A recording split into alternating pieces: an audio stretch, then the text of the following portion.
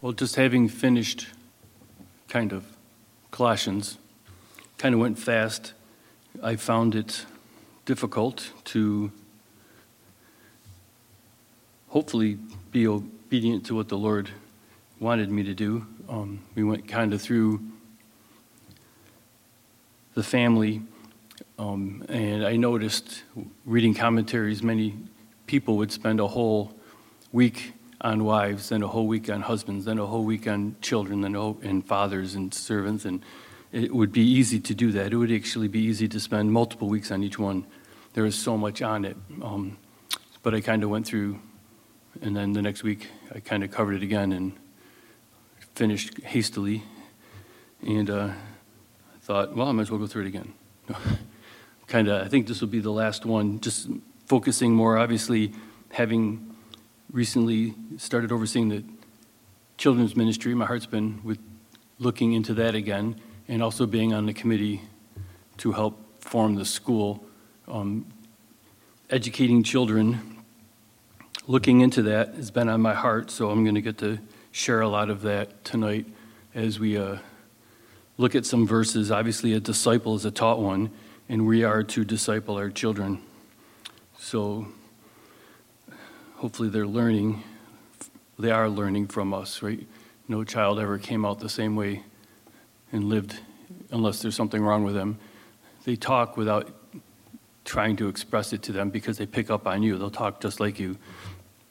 But God has a lot to say about it, so we'll just kind of touch on this again in a vein. So, Father, we just want to, again, we know that we are your children, so anything that you tell us about teaching children, it's your heart towards us, and we want to glean from this. We want to be taught, Lord, from you, as well as learn how we are to teach others. So we ask that you would impart your heart to us.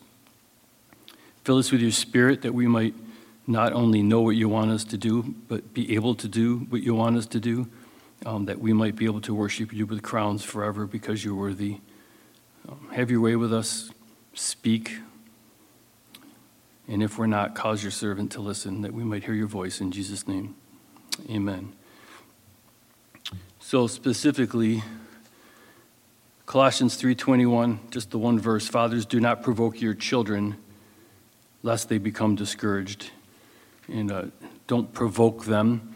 We had flipped back to Ephesians 6:4, and you, fathers, do not provoke your children to wrath, but bring them up in the training and admonition of the Lord. And we know that that means discipline, rules, and regulations with rewards and correction.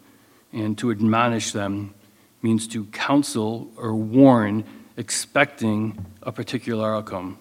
And that word is used in the New Testament in two other spots. Once in 1 Corinthians 10, where it says that the things that Israel's past that God has shared with us, we know that the books couldn't contain alone just God's miracles, but he did include a lot of Israel's history for our admonition, for our being able to learn from what they did right and what they did wrong, and we are to do that to our children. Hopefully people can learn from mistakes, and unfortunately a lot of people have to go through it themselves, go through unnecessary difficulty if we would just be able to learn from others. But that's something that we are to impart. In Titus 3:10, Paul telling Titus not to sit there and get into arguments or debates with people that are teaching false doctrine. He says after the first or second admonition, then just cut it off. And obviously we can't do that with our kids. We can cut the conversation off, but we're not going to expel them from our home because they don't agree with us. We will just talk to the other side of the body as necessary because we love them. And one thing I didn't mention, we talked a lot about discipline last time. We went through a lot of verses about discipline. And just to impart from experience, both good and bad, for parenting, that some people think that it's not kind or it's not right. Obviously, Dr. Spock had written a book years ago that said, we've just created the most violent generation in the history of our country because people had listened to him and stopped chastising their kids. And sometimes it almost seems unkind to do that. However, God's word says it works. It's not only works, it's healthy. It's not only healthy, you'll do it if you love them. And I noticed just from experience, if you don't promptly discipline your child, then sometimes you'll wait too long, and then it gets personal, then you get angry, and then you shouldn't be disciplining your child. Don't wait until you get mad. To do it because it's the right thing to do. Love your child. Don't angrily beat them.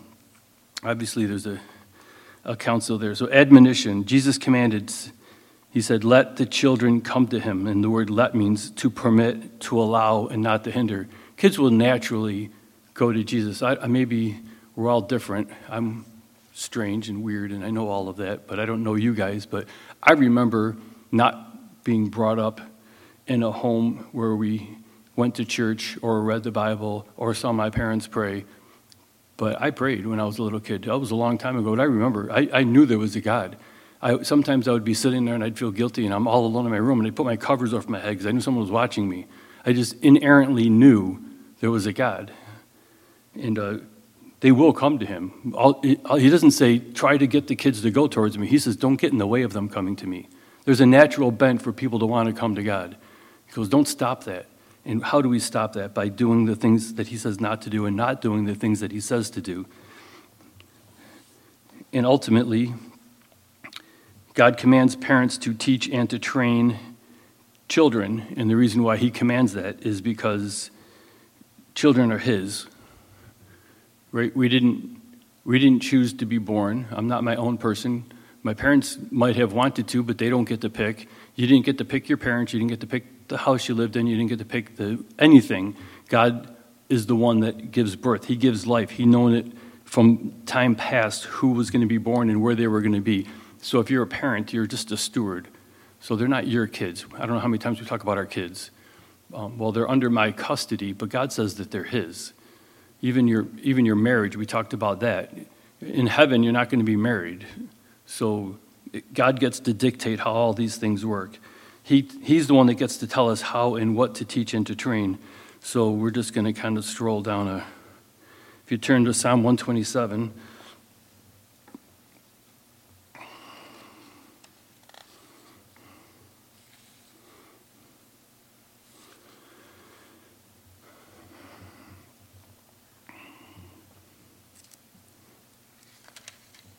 Short psalm. It's a song of ascents, which means that as they ascended, so that they would, every year when they would make their trips to Jerusalem, this is one of the songs that would be sung. And we'll just read it at first. Unless the Lord builds the house, they labor in vain who build it. Unless the Lord guards the city, the watchman stays awake in vain. It is vain for you to rise up early, to sit up late, to eat the bread of sorrows, for he gives his beloved sleep. Behold, stop and listen and think, ponder. Children are a heritage from the Lord. The fruit of the womb is a reward. Like arrows in the hand of a warrior, so are the children of one's youth. Happy is the man who has his quiver full of them. They shall not be ashamed, but they shall speak with their enemies in the gate. And just as we went through all the different places after Paul told us in Colossae and in Colossians and Ephesus, he says, be ye being filled with the Holy Spirit.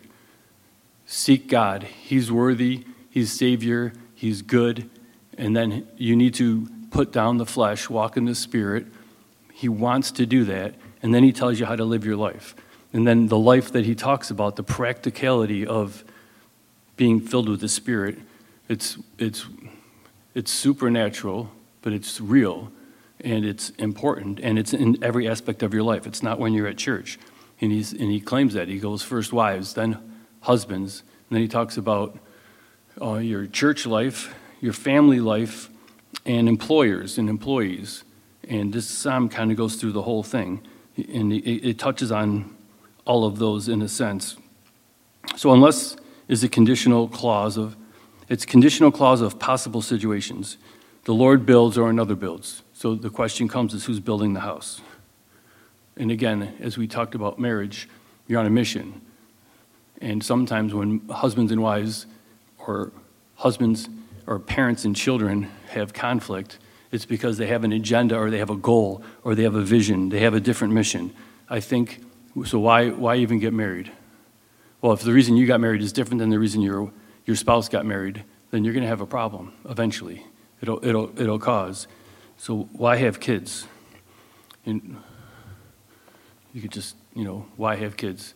Obviously, they're a blessing, and it's a natural thing. God, I think, intended it. God could have just had people come up out of the ground. He's the one that chose for this whole birthing process. He wants to teach us something, right? There's, not that you believed it, but, storks could have dropped kids off at your house, like the thing had said. There's a process that goes through. There's pain involved. There's great joy involved. I wasn't even saved when our kids were born. I'm not filled with the Holy Spirit. I knew everything was true, but here comes this person into the world that I've never met before, and you look at them, and you've known them and seen them for 30 seconds, and you die for them. It's like God's giving you his heart. It's like there's something that we're to learn through this whole thing. He's a smart God. But they're his kids. He wants us to learn. He's willing and able. And we reap what we sow. So what do you build? Whatever you're putting time and effort into building will come to pass.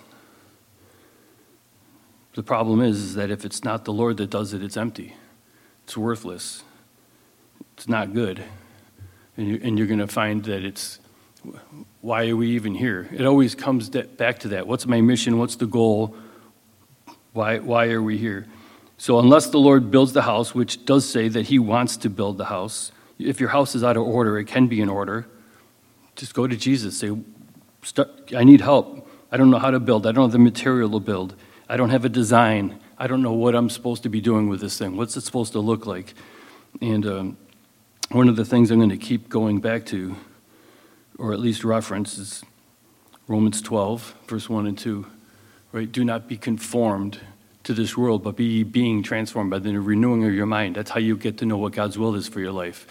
And doesn't the world have a design and a plan already? And if you don't do anything, you will be, my simple mind, conformed means pressure from the outside. Think of Play-Doh.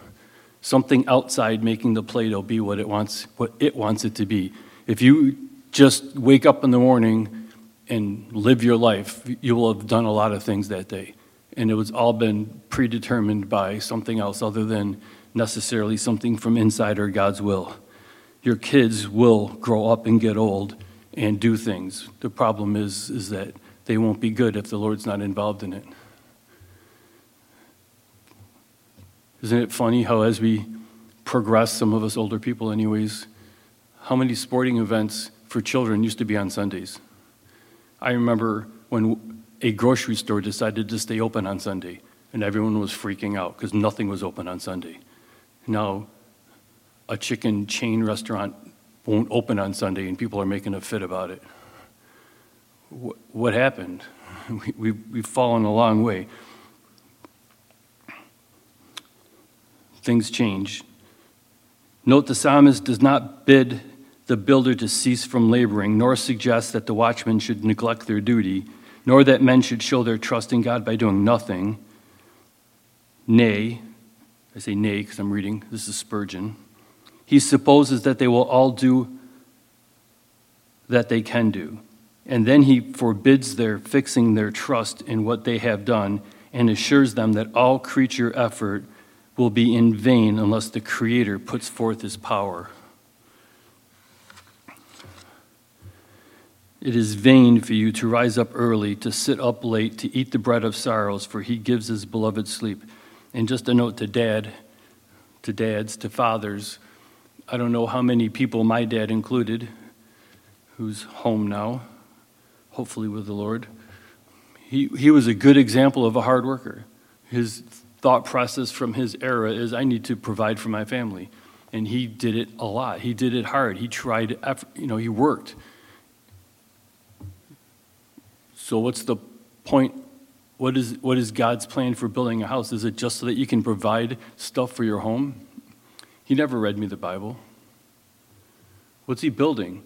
And sometimes we can sit there and say, I'm going to stay up late. I'm going to get up early. I'm going to work really hard. I want to bless my family by working really hard. And I guess this generation, this isn't necessarily, because it doesn't seem like anybody wants to work anymore. He is working. He doesn't say don't labor. He just says don't labor in vain. So you need to know when it's too much, and you need to know when it's not enough. But Dad's duty is not just to make sure that there's food on the table and that the roof doesn't leak. Those are things he's supposed to do. We just read through Colossians and Ephesians. It's a dad's job to teach. We read Psalm 78 a couple weeks ago. It's the fathers pass this on to the next generation. We're supposed to teach. I praise the Lord that God has raised up men to teach here, even in Sunday school. I remember years ago when I first overtook it, God just raised up people, and there's a lot of people here teaching. And I would go and talk to other people at other churches that had Sunday school opportunities, and they oversaw their Sunday schools. And it's like, yeah, it seems like the women are doing all their teaching. You just can't get men to step up to the plate. And I had not just a man, but a man and a wife in I think every classroom. I was like, Lord, we're so blessed. Men ought to be setting an example, not just to their wives, and not just because it's important. It's not just a witness to the kids that are here, but if they have kids at home, they're seeing that their parents take this seriously and their dad wants to teach. It's important. The kids are watching. And also, what are you staying up early for? What is your life all about? Is it more stuff? Do I need more money? I can't remember, I think there was an evil pastor here years ago that used to oversee the Sunday school ministry that thought it was funny sometimes to put me in with young kids. And I remember asking, they were like, they were young. And I remember I said, like, who in here wants $1 million? And they all jumped out of their seats. It's like, what do you want $1 million for? What are you going to do with money? I don't know. It's just ingrained in them. I don't know if it's just because they're Americans or because they're kids. But it's like, we need more. I want more. I want money. You can't drive. You can't get a car. What are you going to do with money? Your parents supply everything that you need. You're not content. And I also remember years ago going on a missions trip to Mexico with the church here. And there were kids there that we were at an orphanage. And one of the guys that came with us had a lot of money. And he wanted to bless the kids because he's a good guy and he has a big heart. And he was buying them all kinds of stuff. And they were, the people that served there, like, you got to stop doing that. It's like, why? He said, because you're going to leave. And then after they talked to us and we sat back, we're like, you know what? These kids don't have anything. And they're happy. They teach them Jesus and they're poor. One of the things they were complaining about him buying them was just meat for their meals because they had tortillas. They didn't have meat very often, once a week, I think. And he's like, they need to have meat every week, but then you're leaving and they're not going to have it every week. Don't ruin them. They're content where they're at. And what is important? What do people need? What do kids need? And how can they be so happy? And then you come home and then people are upset because they didn't get the newest bike or the newest stereo, the newest, we come home and you just see the contrast. Not that it's wrong for kids to have stuff, but it's like stuff has them at a young age in this country. So what do? We work harder to try to give them more, but are we giving them what's good for them? Are we giving them what they want? Or are we giving them what the Lord told us they need? It's vain. It's emptiness. It's vanity to rise up early, to sit up late, to eat the bread of sorrows, for he gives his beloved sleep. Verse 3, behold, children are a heritage from the Lord. The fruit of the womb is a reward. So he gives children not as a penalty, Spurgeon again, nor as a burden, but as a favor. They are a token for good if men know how to receive them and educate them. They are doubtless blessings only because we are doubtful persons. He said they're good if men know how to receive them and educate them. And then you start thinking, we're to educate our kids. So if you were to, let's just get out of the mindset of the thing that our world in this country has conformed us into. You're called it strange if you have to send your kids to school. We'll be talking about that in a bit too. But if you had a blank sheet and you were sitting here and you look at, God gave me kids, what does God want to do with them? And what do they need to know in order to do that? What would you teach them? What's important? So back in the day, right, we know that they were farmers, they were warriors. So kids were growing up pretty quick. Adolescence is a new concept generally.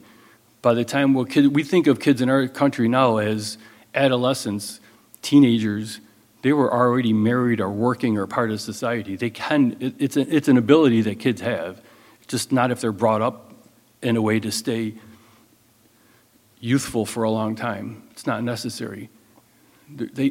I think we don't push our kids enough. We don't expect enough from them. They have an ability that's in there. God gave it to them. It's not going to want to come out. I still wouldn't do my homework if I had a choice. I don't like doing things that I need to, but it's in us, right? When it came to work, you work. You do what you got to do because you can. When it's time to do something, do it. And they need to be encouraged to step forward in that. But how do we look at children? They're a heritage. They're from God. And again, they're from the Lord. That means they're His, and He gets to choose what to do. So verse 4, like arrows in the hand of a warrior, so are the children of one's youth. So now it's obvious we're to throw our kids at our enemies. You know, if somebody gets you upset, you babysit them. We'll see how much because my kids are horrible. No, just kidding. So what does that mean even? Like arrows in the hand of a warrior. In many ways, children are like arrows. So what's an arrow? Right? We all know this, but it's a piece of wood. You don't just pick up a piece of wood. If you throw it, now it becomes a staff, or if you hit somebody with it. They must be carefully shaped and formed. They must be guided with skill and strength. They must be given care, or they will not fly straight. They must be aimed and given direction, or they will not find their own direction on their own. They are in some respects only launched once, unless, of course, you hit the target and you can go get it again. But generally speaking, if you're shooting at an enemy, it's gone. They're an extension of the warrior's strength and accomplishment, and they have potential for much good or evil.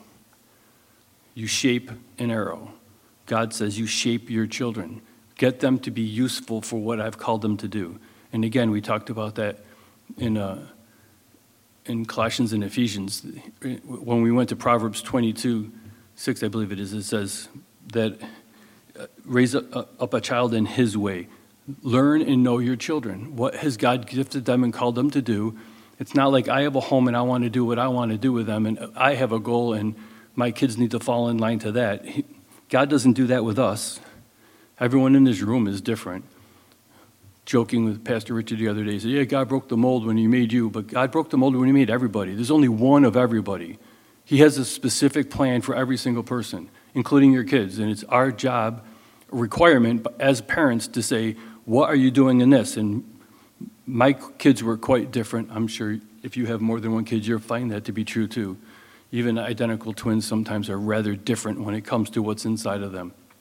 And you need to say, okay, how is this one supposed to be shaped, informed, and fitted in order to be useful for God and His calling on their life? They must be shaped and formed. And again, otherwise, you can just go through life.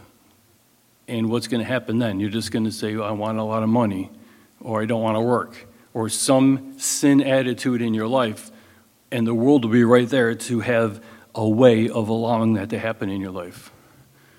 I find it funny that a lot of people that are always looking for help work really hard at looking for help. It's like, why don't you just work? So it's almost like, even at work I noticed that, even people that were employed, it's like they're trying to get out of work. It'd be easier just to do it. You're doing a lot of trouble trying to hide right now. Just do your job. It's easy. There's this way of being conformed, and there's also this way of being shaped and formed. And we're to be changed from the inside. God's the only one that can do that in our kids. But we are to make them fly straight. And that's one of the problems. In order to do that, you have to be a craftsman, which means that if you're going to be an arrow maker, you need to know how to make arrows. Well, if you're going to be a proper parent, then you know how to parent. Well, I don't know how to do that. Good, read the Bible. We have an instruction book. That's what we're talking about right now. All you got to do is read. God's really good with dealing with kids. He deals with you. He deals with me. He knows how to do it. So if you get mad at your wife, you get mad at I don't know how to do that. I don't know how to deal with my kids. What does God do to you when you mess up? That's what you should do with your kids. What does God do to you when you do well? We'll do that to your kids. We're supposed to be like Jesus. Jesus has kids. Well, I don't know what Jesus does to me. Okay, let's start there. Let's find out. Get saved. Cry out to him, talk to him, and listen. Kids need given direction. We need that. We need to be, all of these things that we're talking about kids, the same thing are true on our own. Then they will not find direction on their own. So they're extended, they're shot. And I remember telling my kids, I hope it was of the Lord, but most people, we sent them to private schools. They had a decent education. They could have excelled. They're very intelligent. They did way better at school than I did. So I was happy about that. But a lot of people just assume, because you live in this country, that when you graduate high school, you go to college. And I need to get a good job, and I need to make a lot of money. And I'm like, well, I don't know. What is God? I put it on them. What has God called you to do? Well, I'm not sure. My dad did that to me. He said, I'm not going to send, because I went to Brighton. Everyone went to college, except for losers. And I actually did go. I started out, and I went a semester in like 4 weeks, I think, before I stopped going. So I'm like, I'm just going to get a job. This is not for me. And my dad was smart enough, that's why I was at MCC, because I had put in for other schools, and I got in, and my dad's like, until you show me you're going to actually attempt to do good at school, I am not paying for you to go, because I did not do good in high school. And my kids did way better in high school than I did, but I still said, I don't know what God's called you to do specifically, but I need you to seek and find out and pray and to tell me that you know what he's doing. And if God shows you what you're supposed to do, then I'll help pay for you to go to college to become that. And if you don't know, then you go to Bible college and learn how to hear from the Lord. And they both ended up going to Calvary Chapel Bible College because they couldn't tell me that they knew what God wanted them to do. So, and then after that, I was like, if you want to go to college, you better pray. And if you want me to pay for some of it, you better pray. He talks to me too, because I'm not just going to pay for you to go to college for no reason. Because I know what happens in college, because I went there unsaved. So, like arrows in the hand of a warrior, so are the children of one's youth. And like arrows, trap, a commentator says, the similitude importeth that children must have more in them than nature, for arrows are no arrows by growth, but by art. So they must be such children, the naughtiness of whose nature is refined and reformed and made smooth by grace, and then they are cared for. They need to be formed. Happy is the man who has his quiver full of them. They shall not be ashamed, but shall speak with their enemies in the gate. You raise them up properly. And again, they were a blessing at that time, because if you lived on an agricultural society, an agrarian society, then you had workers. So they stayed there until they got married and went off on their own. So we can say, they were skilled tradesmen, but they weren't really being trained a skilled trade. They were just being trained to live. That's how they lived their life. They were part of the family. They were brought in.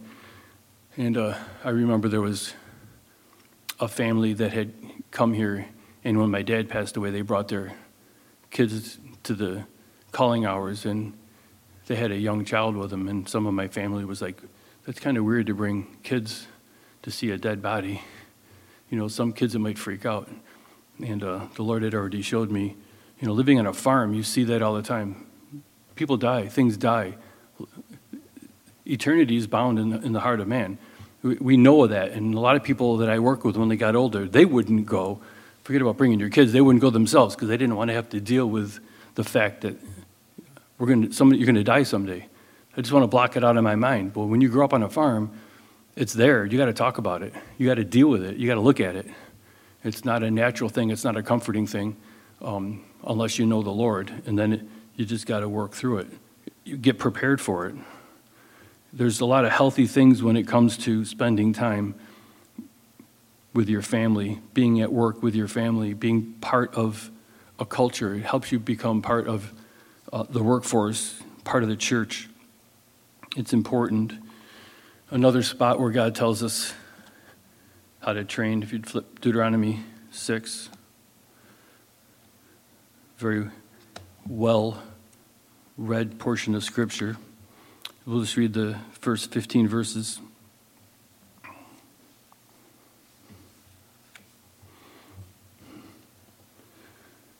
Deuteronomy 6, verse 1. Now this is the commandment, and these are the statutes and judgments, which the Lord your God has commanded to teach you, that you may observe them in the land which you are crossing over to possess, that you may fear the Lord your God, to keep all his statutes and his commandments, which I command you, you and your son and your grandson, all the days of your life, and that your days may be prolonged.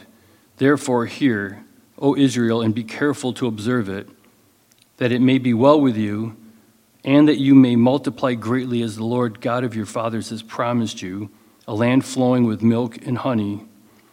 Hear, O Israel, the Lord our God, the Lord is one. You shall love the Lord your God with all your heart, with all your soul, and with all your strength. And these words which I command you today shall be in your heart. You shall teach them diligently to your children, and shall talk of them when you sit in your house, when you walk by the way, when you lie down, and when you rise up. You shall bind them as a sign on your hand, and they shall be as frontlets between your eyes. You shall write them on the doorposts of your house and on your gates. I don't know if you've caught the theme here, but it's supposed to be all the time. All the time. We're supposed to be talking to God all the time, pray without ceasing.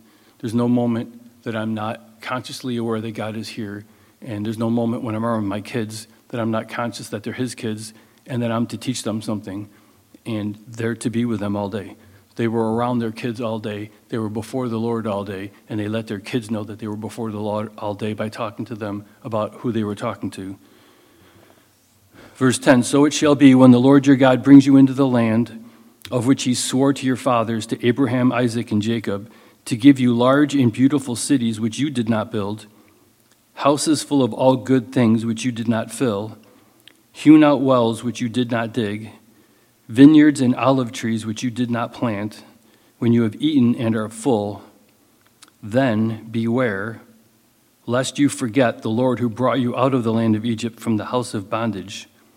You shall fear the Lord your God and serve him, and shall take oaths in his name. You shall not go after other gods, the gods of peoples who are all around you. For the Lord your God is a jealous God among you, lest the anger of the Lord your God be aroused against you and destroy you from the face of the earth. So they're to be around their kids and teach them all day. And they're to teach them the fear of the Lord. And I came across an article, and again, how did that stop and when did that stop? When did we stop spending that much time with our kids? When did we say that, no, life is all about me being a child, being stupid and getting away with it, being stupid and not being allowed to get away with it, being stupid and hiding it from my parents, then going to school and being stupid, and then all of a sudden having, I guess I got to grow up. Where did the idea of going away to school come from? Like I said, we're on a committee. Whose idea was it to go to school?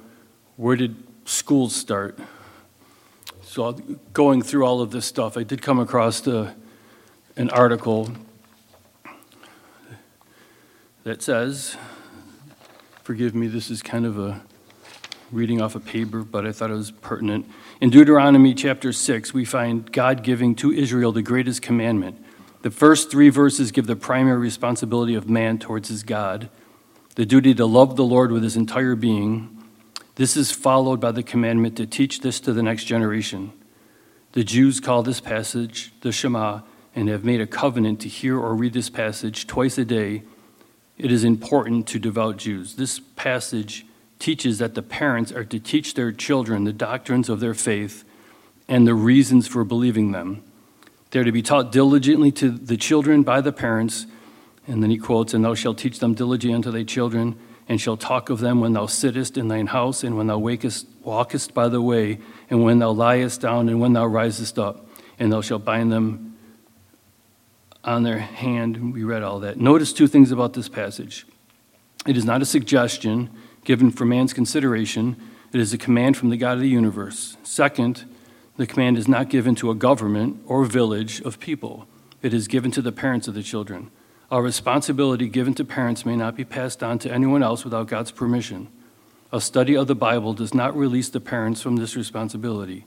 It will be the parents who will give account to God for what they have done with the children committed to their trust by a holy God. God will hold parents responsible for receiving an education that leaves God out. For many years, the parents in the home taught the children. Long before the term homeschooling was first used, the education of children was done in the home. Later, parents felt that someone with more education should be teaching them. So they paid tuition for private schools or educated their children in schools sponsored and run by churches. Private or parochial schools provided God-centered education that was watched over by the parents of the students. The Pilgrims left England to get away from religious persecution and made their home in Holland. They soon found that they had to leave Holland, where they had been given religious freedom, but not the right to educate their children themselves. They knew that their children would lose their faith if they were educated in the schools of Holland. They sailed to America, endured the hardships of life in a new country, and suffered greatly to guarantee a Christian education for their children. Many of the institutions of learning in America began as God-centered education institutions. The first 100 institutions of higher learning in America were founded as Christian schools, some to train missionaries and pastors. Soon, however, a need became evident for schools to train the children of those who did not have enough money to afford the private or parochial schools, so they formed pauper schools to provide schooling for these children. These were funded either by townships or counties or by churches. Before long, Christians resented paying for the education of their own children while having to pay for the education of the children in the pauper schools. They insisted that their children should receive a free education like the others. Pauper schools became public schools, and the curriculum was determined so that no particular religion would be presented. Today, we see the end result of that program. The question for the Christian parent is, how do we carry out God's command regarding the education of our children? For some, the answer is clearly homeschooling. Several educational institutions have provided all the tools necessary for a parent to provide a good education right in the home. For others, the answer may be seeking the help of a Christian school. Many fine learning institutions provide a Christ-centered education with good academics. There may be some that will need to have their children in public schools. Perhaps these parents have the toughest job of educating their children according to God's order. They must know what is being taught and counter false teachings that would rob their children of their faith. Since they are going to have to do a lot of teaching over again, they might be wise to consider one of the other 2 alternatives. Remember, children are not born in institutions and are not given to governments. They are the blessing of the Lord to parents, the fruit of the love relationship in marriage that is the symbol of the love Christ has for the church. God gives children to parents so that children will be taught the love of God and a love for God. God never gave a command to maintain a certain lifestyle or to achieve a certain level of wealth. He did say these words, "I teach you this day, teach them diligently to your children." God has given us a command to raise kids. And I, for one, can get caught up into laziness. Fortunately, I did that right at a cost. Private schools are expensive. We did not feel led to homeschool, which I thought was the better alternative. But it is what it is. How did we get here? Romans 12, I think we let the world conform us. And I don't think it's a coincidence. I have a little bit of time.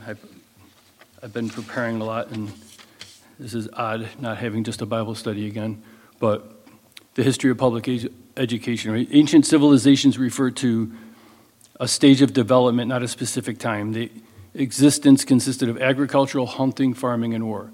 So if you were to have a kid in what we would call an ancient civilization, what did your kids need to know?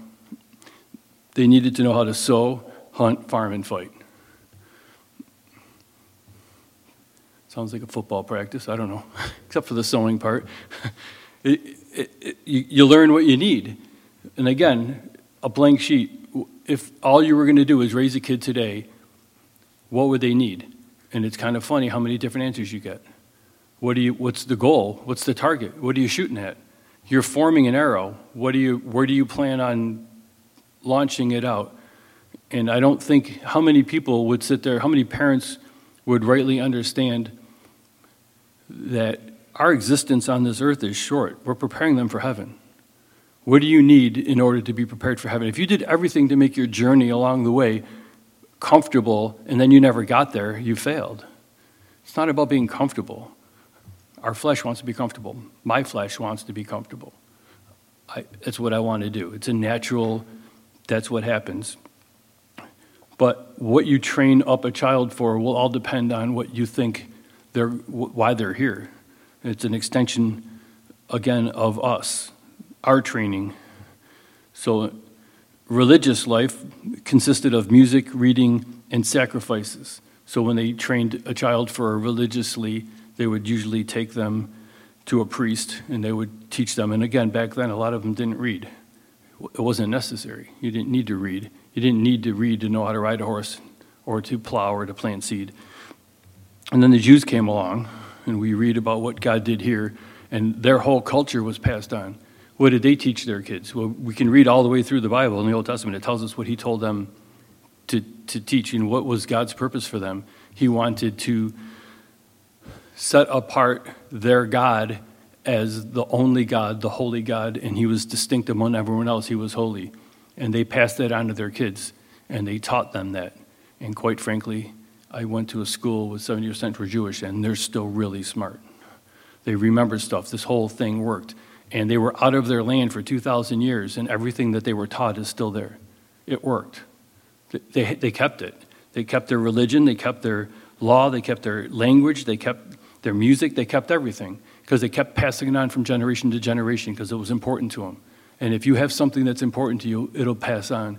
And unfortunately nowadays, we think that things are passed down through culture and areas. So I'm from this group of people, so I'm a good engineer, or I just get angry, because we think those are the things that are passed down. And unfortunately, a lot of that is true. We do pass that on because our kids become like who we are. But wouldn't it be nice to have had all of these things passed on? And then we get to the Greeks, right? Richard's going through Daniel, and you see that Nebuchadnezzar comes along, and next thing you know, the Greeks come.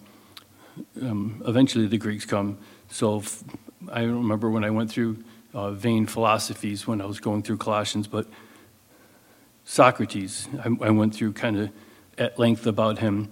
Well, he taught a system of questions and answers to provoke thinking, and his kind of like what Boca 1 was kind of based on. We wanted kids to think. So just getting them to learn and go through a rote ritual, we want to engage them in mind and in thinking. And one of Socrates' students that took on that was Plato, and Plato had this whole process of logic. He wrote 3 books, the Protagoras, the Republic, and Laws, and he was concerned more with the integration of education of the individual that would advance the state. So he started saying, you know what, we need to take kids and we need to teach them things that will benefit our society, kind of like what the Soviet Union did. We got beat by them in sports in the Olympics for years because their kids knew that they were going to be in sports from the time they were born. That's all they trained them in. And they were kind of like professionals.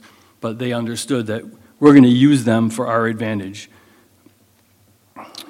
They went through, but then he dealt with the soul of the student. That was one of the Platonic messages. He had 4 virtues: wisdom, temperance, courage, and justice. And he saw 3 classes of society: philosophers, warriors, and laborers. So he actually had 5 different levels of teaching, and it was from the time that you were born until you're 50, which I thought was peculiar, or because I know the priests, they would serve until they were 50, and then they would back off and just train the other people that were coming and doing it. So that was kind of a biblical number in my head. And he understood wisdom was an attribute of God, and truth was synonymous with beauty, and both would manifest into a more virtuous man.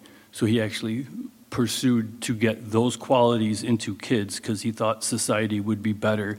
And then he established the academy. And that technically, as far as I can tell, was the first school of higher learning. So the Greeks came out with this whole thing and began training children in order to get them to be useful in society. And Aristotle was a disciple of Plato. And Aristotle served with a guy in Daniel, referenced as Alexander the Great. And he started the first privately funded but state-run elementary school.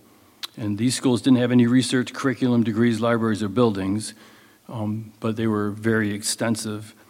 And then Rome came along after that and began with crude schools. But in 270 BC, something happened. As Rome was going out and conquering, they came to this Greek city, Tarentum, and they brought slaves from the city back. And these slaves were serving, and then eventually they became free, and they were really smart. So they decided to, they translated Greek literature into Latin, and then they started schools teaching them. And they basically focused on public speaking, I should take this class, and physical development. And they knew of science and math, but they didn't see any benefit to the state by teaching that. So we can spend all this time and effort into teaching kids about that stuff, but they didn't find anything. Second century, Christianity grew and it became a big influence. I'll kind of skip through some of this, but Clement of Alexandria brought in philosophy, astronomy, physics, and math. So now all of a sudden they're getting more detailed. Third century, Christianity became legal, and that spread. In the 4th century, monasteries spread all over, and many unwanted children were sent there. So now all of a sudden you have these big places high up. You see that in a lot of the movies, especially kind of like in these kids that are lepers and all these colonies, these kids come. And they were taught religion, math, reading, writing, and eventually medicine. And then Charlemagne, or Charles the Great, ordered priests, and they established in 797 BC was the first public schools funded by donations. So now all of a sudden we got to a place where kids are being sent, and it was a law, and they were being trained. 1133, Robert Pullen began lecturing in the town of Oxford, and he had a university. In the 16th century, the universities for the poor began. Cambridge had 13, Oxford had 11, Paris had 6. All were founded by bishops, canons, and theologians, primarily for theology, but some grew to include liberal arts and medicine. And then we had the Industrial Revolution, and now we're hitting home. The young and poor labored 6 days a week, so kids are back to being slaves again, and they're working hard, and they would give them 1 day off a week, Sunday. And Robert Raikes, he lived from 1736 to 1811, saw this, and his heart was broken for these kids, and all they're doing is being used now. So he started schools at church on Sunday and wanted to help them get out of this, and he taught them how to read and religion. And that's how Sunday school started. And he used the Bible as a textbook. So when Sunday school first began, it was because kids were working 6 days a week. So they weren't necessarily looking to come and play games and have fun. They needed to have a better life. They needed something that was important. They needed hope. They were basically slaves. And Sunday school was there to say, you know what, you need to read and you need to learn because you need to know what the Bible says because you're here for a reason and it's not just to be a slave laborer. We want to give you hope.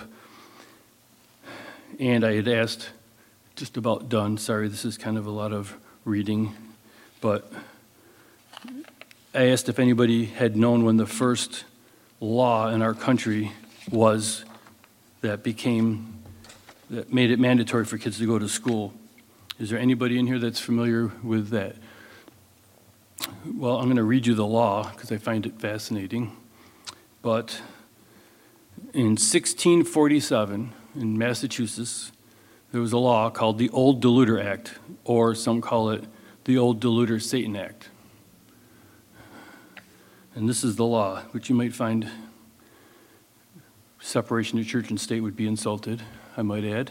But education was designed to outwit Satan, and it wasn't an option in Puritan Massachusetts. In 1647, the Massachusetts legislature passed the Old Deluder-Satan Act, which required selectmen to make sure parents educated their children. More than a century later, John Adams drafted the Massachusetts Constitution with a guarantee of public education for all citizens. But in 1647, this is the law. It being one chief project of that old deluder, Satan, to keep men from the knowledge of the Scriptures, as in former times, keeping them in an unknown tongue. So in these later times, by persuading them from the use of tongues, so that at least the true sense and meaning of the original might be clouded by false glosses of saint-seeming deceivers, and that learning may not be buried in the graves of our forefathers in church and commonwealth, the Lord assisting our endeavors, it is therefore ordered by this court and authorities thereof that every township in this jurisdiction, after the Lord hath increased them to the number of 50 householders, shall then forthwith appoint one within their town to teach all such children as shall resort him to write and read, whose wages shall be paid either by the parents or masters of such children, or by the inhabitants in general, by the way of supply, as the major part of those that order the prudentials of the town shall appoint. And he just goes on and basically says who's paying for it and how big the town has to be. So the first public school in our country was founded in 1647 so that kids would be able to learn to read, so that they would understand what the Scriptures say and that Satan wouldn't be able to deceive them and lie about what the Scriptures actually said. So it wasn't just that they taught from the Bible, they taught about the Bible, the first law. And I don't know if it's ironic or sad, but the same institution now, Satan got everybody together, and now all of a sudden, now that God's removed from it, it's what opportunity does he have to deceive them all now that they're all there? And the stuff that they're being taught now is the exact opposite of what the intent was when it came together. And it's sad. I still remember a Calvary Chapel magazine with Ken Graves on it, Pastor Ken, and he was in the Sudan, and the LRA was out fighting and killing kids and just massacring people, and he would walk in and have the kids kill their own families and then take them as soldiers. And they couldn't sleep at night because of concern for a raid, so they would walk miles and miles to safe tents where people would gather and protect them just so they could get a good night's sleep. So they'd have to walk miles and miles just to be able to go to bed safely. And Ken was quoted in there how silly Satan was, that the very thing that he used to try to destroy you brought you here so that you could hear the gospel. We're going to redeem this. Now you're all here in fear, and I'm going to tell you that there's hope. And that's how it had started. We wanted our children to be able to be taught to know the truth of the Scriptures. And now that the enemy got a hold of it, shame on us because of what we've done in our country, not necessarily this church or you, but he took advantage of it, and now he's using that same thing to pollute them, to drive them away from him. And it's our heart to fight back. So what a good time that would be to take communion, because we want to ask forgiveness for our country like Daniel did, even though he didn't do anything wrong. He prayed and asked forgiveness for his nation. Well, that's kind of heavy, isn't it? The school stuff that we went through, and I just am mindful that God has a plan, and I don't know how I would have looked at all of that in lieu of what we teach our kids today, in lieu of where our country is spiritually. I think the schools probably represent where our nation's at, which is why God allows it to happen that way. But would to God that the only people in public schools were Christian teachers, or the only Christians in public schools were teachers. That would be awesome. Let's grab them out of there. But just mindful to pray. What can we do? We can raise our kids right. We can raise our grandkids right. We can tell them the things that are important. And then after that, let's start a school. Let's make something else available and pray, right? We've messed up as a nation. In 1 Peter chapter 2, it says, "Therefore, laying aside all malice, all deceit, hypocrisy, envy, and all evil speaking, as newborn babes, desire the pure milk of the word, that you may grow thereby, if indeed you have tasted that the Lord is gracious." And again, grace is something that you get that you don't deserve. God is gracious. We come to him because he's gracious. We wouldn't come to him otherwise. We'd be too beaten down. But God just says, I'm meeting where you are. Let's start there and come towards me. And it says in verse 4, "Coming to him as a living stone, rejected indeed by men, but chosen by God and precious. You also, as living stones, are built up a spiritual house, unless the Lord builds the house." He is building our house, a holy priesthood, to offer up spiritual sacrifices acceptable to God through Jesus Christ. So anything that we failed personally, anything our nation has failed before, any way that our kids failed, I mentioned before, Job would sacrifice for his kids daily. And we're priests. What do priests do? People come to them, bring animals, and they get the barbecue, right? They would cut it up and they would offer the meat, and they would say this represented what was to come, and now we look at this and it represents what has come. And as we think on Jesus and we think on he covered all of our sins, he forgave us, he took the penalty for it, and he wants to give us new life. That picture of baptism, the old man dying, put on Christ, as it says in Colossians, put off the old man, put on Christ, and this is what this represents, is what makes that able to happen. So Jesus said, "My body broken for you, my blood spilled for you. When you take this, remember me." And remember that this isn't become anything. It's what it represents. And you can do this at home with your kids. Teach them. So, Father, we just thank you that you made a way, that you have a provision. You have a plan. You put us in this spot and this family at this church at this time for a purpose. And we can't do anything unless you empower us, Lord, and you've made a way. And right now we just remember back to what you did on that cross so many years ago, paying for our sins, taking away the guilt, taking away the shame, speaking to us about grace, about coming back to you at any moment, because we can, because you want us to.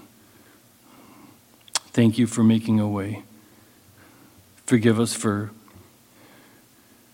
what's been done here, our lack of participation in it, and encourage us through this renewal to get involved and show us what you'd have us to do.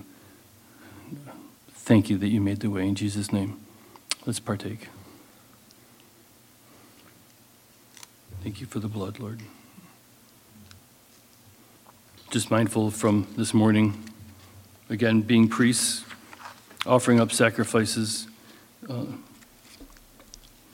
Unless the watchman watches, reading about prayer, it says, as Rob this morning in Luke 11, "When you pray, say, 'Our Father in heaven, hallowed be your name. Your kingdom come, your will be done on earth as it is in heaven. Give us day by day our daily bread. And forgive us our sins, for we also forgive everyone who is indebted to us. And do not lead us into temptation, but deliver us from the evil one. And Lord, we do need deliverance. Lord, this nation needs deliverance. Our kids need deliverance. Lord, we do have an adversary.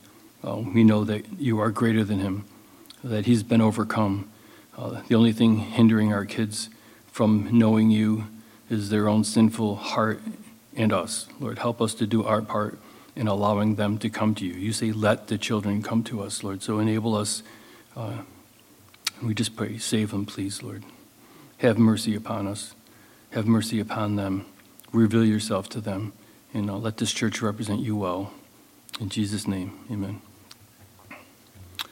Thanks for putting up with my rant. Have a good night.